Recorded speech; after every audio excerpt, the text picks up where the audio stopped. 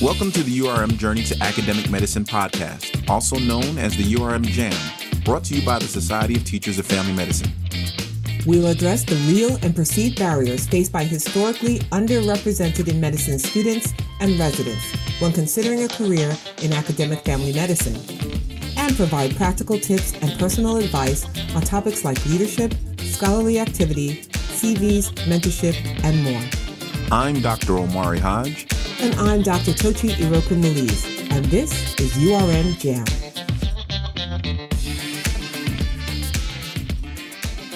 Welcome to another episode of URM Jam. I am Omari Hodge.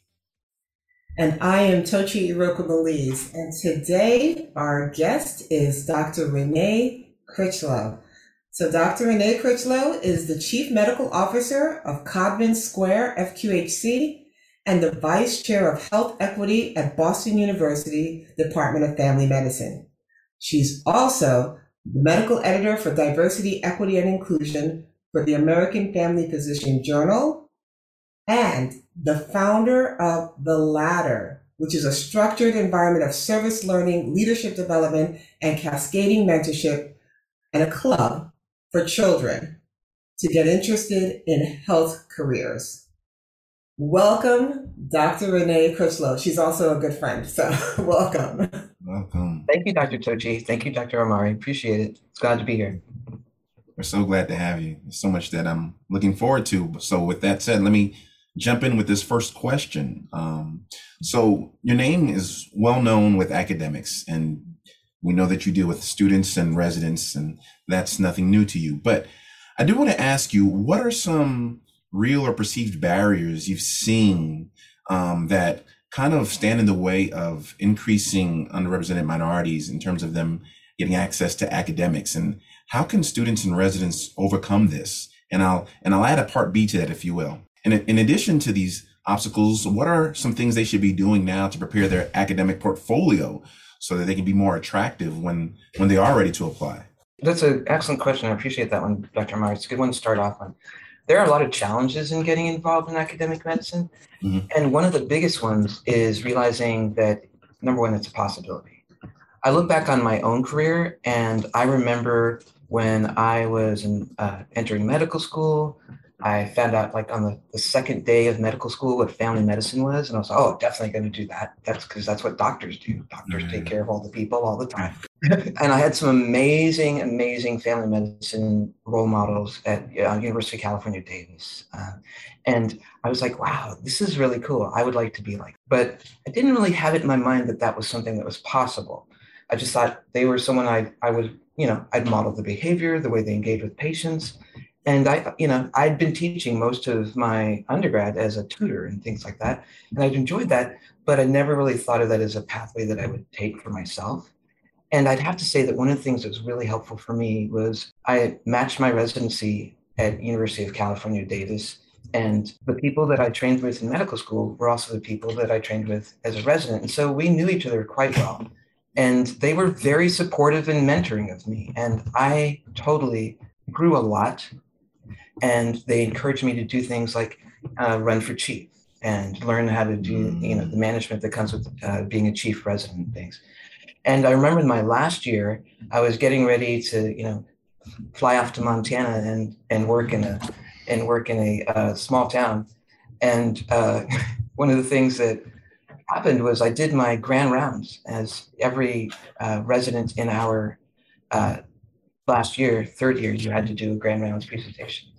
And my chief, my chair at the time, Dr. Clea Batakis, she came up to me after I did my grand rounds presentation, and she did something that I think is really important, that a lot of us don't realize how powerful it is. She came up to me and she said, you need to think about teaching. And I was like, well, I'm going to go off to Montana and work in a small town. It's called Red Lodge. It's really cool. It's right near the ski slope. I'll be snowboarding. And she's like, no, that was an excellent presentation. You need to think about doing this. And she's like, make an appointment to talk to me. Wow. And she did. She followed through on all of her stuff. Everything she said, she was like, you have the ability to do this, and we're going to help you do it. And I got to say, It's those kind of touches that, change your life. So what I'm looking at is it's really hard to get into medical school. It's really challenging to get into medical school. It's really challenging to do all the stuff that we do. But what we have to look at is how do we help each other along the way? And one of the things you looked at is there weren't a lot of people that, the first time I had a Black professor in my life, was a third year of medical school, and it was our ER attending, and she was amazing.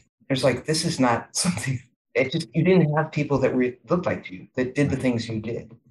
So what I say to people is look around. If you see people like you that are doing things you enjoy doing, you need to talk to them. And if you're in that position as an attending, as a PD, as a chair, if you see people that you're this person has a lot of potential, this is someone that I would like to have involved with caring for our students and our residents, talk to them early. I start recruiting people at, basically in high school. I start recruiting people to be doctors. I start recruiting people to be doctors in 9 years old. Right. I start recruiting them to be family medicine attendings in high school. You gotta work these things. Yes. And it's mainly because people just want to hear that they can do it. Right. That's the biggest thing. Yeah. They just want to hear that it can be done. And I wouldn't have done it. Before you even go further, I just have to say I'm giving props to the chair. You said it was the chair of the department that stopped you as a chief resident during grand rounds. Right. That you have the gift. You need to go into academic medicine. I'm just giving major props to that chair for even taking the time out to talk to you and to give you that word, because she could have heard it and said, you know what, in her mind could have said, yeah, she's going to be great one day in academic medicine, and just kept walking. But she took the time out to pull you aside and let you know this, and said, follow up with me, because now at your level, following up with the calendar is full. So somebody that, follow up with me, I'm going to, kind of direct you. That is amazing. I'm just amazed by that. That's great. That's awesome. Yeah, no, and it's one of those things where if you ever get a chance, there's a TED Talk that talks about a lollipop moment. Look into that, because it was a real lollipop moment. It was just something she decided to do and say that changed my life, and it was great. But isn't it always like that? I'm sorry. When you were saying something, it made me think about it. I was just talking to a colleague of mine just today, and her exact words were, she has a niece who's in medical school and wants to be a family medicine physician.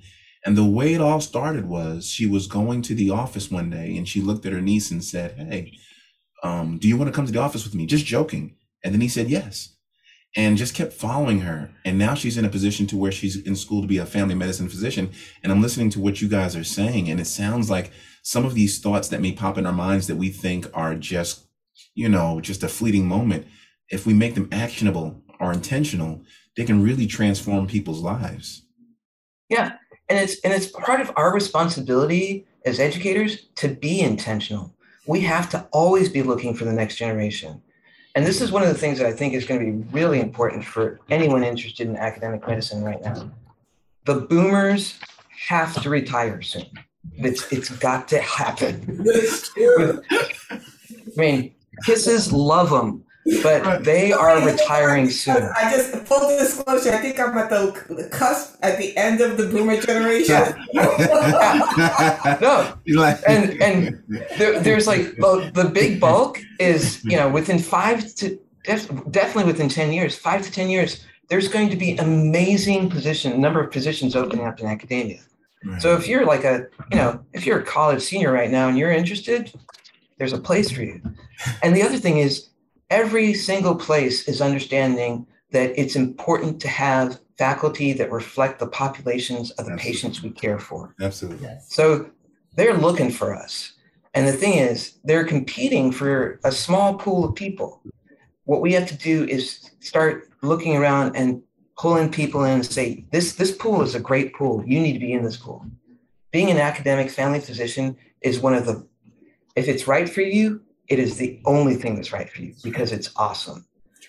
You get to work with people at every single level of their career, and you get to help patients by helping people learn how to take care of patients. And it's amazing. If they are interested in that, because I know a lot of medical students and residents are right now listening, and they're like all energized and charged. But I know one of the things in their mind is if I sit in front of somebody right now and they ask to see my portfolio or my accomplishments up to this point, I don't know that I measure up. What would you say to them, or what can they be doing to make sure that when they have that conversation that they don't feel less than? Okay, so that's really good. One of the first things you have to realize is that there's a lot of people who are worse than you who apply for positions like this. And that is important, because it takes guts to step up and say, I can teach this. And people are like, well, I don't know everything. I'm like, you don't have to know everything. Right. You're here to help each other grow and help each other learn how to critically think. And we can do that together. So number one, don't think if you don't have all the check boxes, you can't do it. That's absolutely inaccurate. That's good. Because like I said, there's someone else who's willing to apply for that position who may not look like the patients that you're taking care of. Anyway, so believe that it's possible. Get rid of imposter syndrome. Imposter syndrome is there as some sort of internalized oppression. Kick that effort to the curb. That's gone. You have something to offer, and you need to know that that's real. So that's one. Number two, start talking with people. Start talking with the people that you admire. Go up to them in class. Go up to them on rounds. Let them know that, this is something, I think what you do is amazing. I would like to do this someday. Trust me, there's no family physician that wouldn't be like, oh my God, that's so amazing. We like to recruit. Yes, We're like the Borg. We're just like, one of us. I have never heard that example used in a positive way. I like that. The Borg. Yeah. Okay. So it's like, meet the people that you admire. Talk to the people that you want to grow up to be. And even if the people that you work with are not the kinds of attendings you want to grow up to be, learn from them, because you learn not to be that attending. That's an important thing. I agree with that. Start getting involved with stuff. Go to the Society of Teachers of Family Medicine, SDFM conferences. Talk to people. Go to the interesting things, the things that interest you, and talk to the people that are putting them on. Trust me, they may look like rock stars, but they actually just want to hang out and chat with you, because if you're interested in what they're interested in, they're excited. Yeah. So go to the conferences. Go to the American Academy of Family Physicians National Conference. Talk to the people at the different places, whether you're a student or a resident. Talk around. What part of the country do you want to live in? Go talk to people who live in those residencies and, find out if they're your people. And if they're close to being your people, make them your people. Go on rotations. Go on away rotations, do your AIs. But the most important thing is demonstrate your interest. Make those connections, and then start building your skills. Your skills as a family physician, your skills as a leader, your skills as an educator. A lot of those things, the generation that was ahead of me in academia, they didn't learn that in school. They learned that by doing. I'm Gen X, and the millennials, Gen X and millennials, we've gone to workshops and all kinds of things. Very few of us started learning how to teach, learning what education was, learning what teaching adults means. Yeah. In medical school or residency. One of the biggest things I run into people is like, oh, I didn't do anything in medical school, or oh, I didn't do anything in residency. I was like, you survived medical school. You survived residency. Right. Bingo. Right. You're a leader. Right. And then they also, some of the things, like even as students, right? If you have study groups, you're teaching each other, right? So that's that's part of academic. You're really learning how to digest material and share that information with other people. So and if you're a resident, you're teaching the medical students, or you're teaching the nurses, or you're teaching your patients, right? Patient education. You're talking in the communities, and for people at your church or your synagogue or your mosque or wherever it is, and they're asking you can you talk about blood pressure? And you're like, okay, fine. That's teaching. So sometimes people think that it has to be a strict curriculum or way to do it, but there are so many opportunities that people are already doing, and they don't realize that that's part of it. That's what you're already doing it, and if you're not. Well, you are already doing it. If you're a student, you're already studying with some other people. So. Right. Yeah. There's a challenge that comes with being around a lot of smart people. And I think one of the things that Dr. Renee just alluded to is that when we're around all these smart people, sometimes we'll allow that imposter syndrome to creep in because we don't feel like there's anything special about us anymore. And forgetting that the way we are uniquely made and put together is special and that we have something uniquely to contribute. So I love the way you guys just both spoke to that.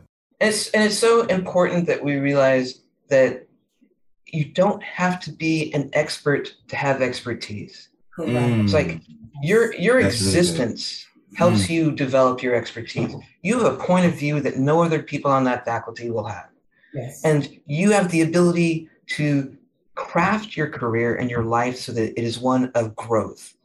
You don't show up as a fully formed academic junior faculty, I know everything. Right. That doesn't happen. Yeah. And if you try to do that, you're just going to drive yourself crazy and you make everyone else crazy. It's like, think about what you would tell a student or a patient. It's about growth. And we have a lot of people. I've personally helped a lot of people go directly from residency into faculty. Yep. And I've had a lot of folks who I really felt they could have done just right from residency to faculty. Who was like, oh, I can't do it. I need to go out and learn everything, and then I'll come back and teach. And as an attending who I went directly from residency to faculty, right. I'm like, okay, well, if that's your emotional makeup, yes. That is fine, and that is totally legit and valid. But right. If what's keeping you from making that leap is that I don't know everything, trust me, none of the people that you have as attending know everything even now. Correct. And right. And that is okay. Right. Yeah. Except that to be the humble teacher, to know what you don't know, right? That's what we teach our residents. Know what you don't know, so that you know when to ask for help or when to search for more information. And that's part of it. Research, right. You've done research as well. Research, looking into quality improvement projects, writing curriculum, just different types of things. So just being curious, that yes. Having that curious mind, right? That you're not satisfied with just the status quo of the information you have now, but you're willing to learn more, forever learning and forever sharing that new knowledge with others, right? So I think that's really, really important. So I don't know. I think also for residents, some of these places, they have academic fellowships if they're interested in doing that. But then you don't, again, like you said, you don't have to do that. It's not necessary. If you really, really want to, that's fine. There are some great structured programs that have fellowships just for people going into academia. Sure. But if you're a student, go to it, have a special selective in academia. If resident, have one of your electives in academic medicine, if that's what you want to do, if you feel you want a little bit extra, but it's absolutely not necessary. I'm like you, Dr. Renee. I pulled some people and said, listen, you're going to be faculty when I was PD. It's like, you're going to be faculty when you graduate. It's like, wait, no. It's like, no, you can do it. And a number of people I have now in my department are faculty. There are some who said, you know what, let me go out and do other things first. And I said to them, there's a spot for you always. And while they were out doing other things, I made them guest lecturers. I said, you will give us a lecture once a month or, to the residents, just to keep your foot in academia. And then later on, years later, when they were ready to switch back to academia, I was like, come on down. And it's that sort of intentionality for leaders. Like you as a PD, you are looking out for the future. And we have to do that when we're in the positions, quote unquote, of power. It's like because someone tapping you and saying, nah, you can do this. And they're like, well, I got to go do this. Like, okay, well, still come teach with us because you have something to offer. You let people know that they have something to offer, and that's critical. And in my own career, when I think about it, it's like, now we have so many opportunities. I tell folks, hey, the American Academy of Family Physicians, AAFP, they have emerging leaders for residents who are interested in going into academics. There's a tons of places where you can actually sort of, tip your toe into it. But one of the things I really want to get across to people is another barrier that I see and that I've run into when I try to recruit people is they're like, I can't afford to be an academic physician. So this is what you do. If you're concerned about loans being an issue, one of the things you need to do is if there's a department that you're very interested in teaching at, you need to go talk to them. You need to be like, hey, I want to be an academic family medicine doctor here. I want to take care of this population. I want to help students here. I can be an asset. I have $300,000 in loans. What are we going to do about it? What are we going to do about that? Because I'll tell you, I like that. one of the things, because people, it's like you can't, almost every job I've gotten, I've gone to them and said, you need me. What are you going to do about that? And this is the thing. I may seem special, but I'm not. I just want certain things to happen in my life. And when you want it, you need to go get it. And you need to do things like demonstrate your interest, make connections, and build your skills. And then ask for what you need. Because there's places, they have loan repayment in certain clinics they have. They have research level fellowship loan repayments. There's ways to deal with this. Give them an opportunity to recruit you. Let them know that's a barrier. And then go get it. I love that. So now, your final 3 take-home points and action items you can read. I know you've mentioned them throughout the talk, but what are you going to tell the audience out there that they need to do? Demonstrate interest by talking to people that you admire and you want to be.